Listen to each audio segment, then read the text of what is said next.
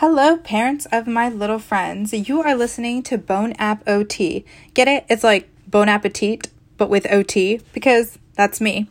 Well, a to be OT to be precise. I'm still in school.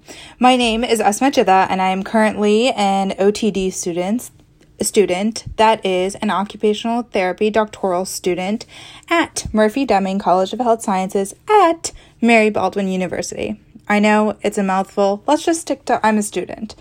So speaking of a mouthful, let's talk about what and why you are listening to Bon App OT. I have created this podcast for parents as a part of my doctoral capstone, which I am completing at Active Kids in Adult Therapy in Loganville, Georgia. So if you're a parent at the Loganville location, then you know that we love our therapists there. They are all absolutely fantastic, and I have had probably the best capstone experience out of everyone in my cohort, but I'm a little biased. Anyways, let's talk about why you're listening to this. On Bon App OT, we will discuss my favorite occupation, and that is eating and feeding.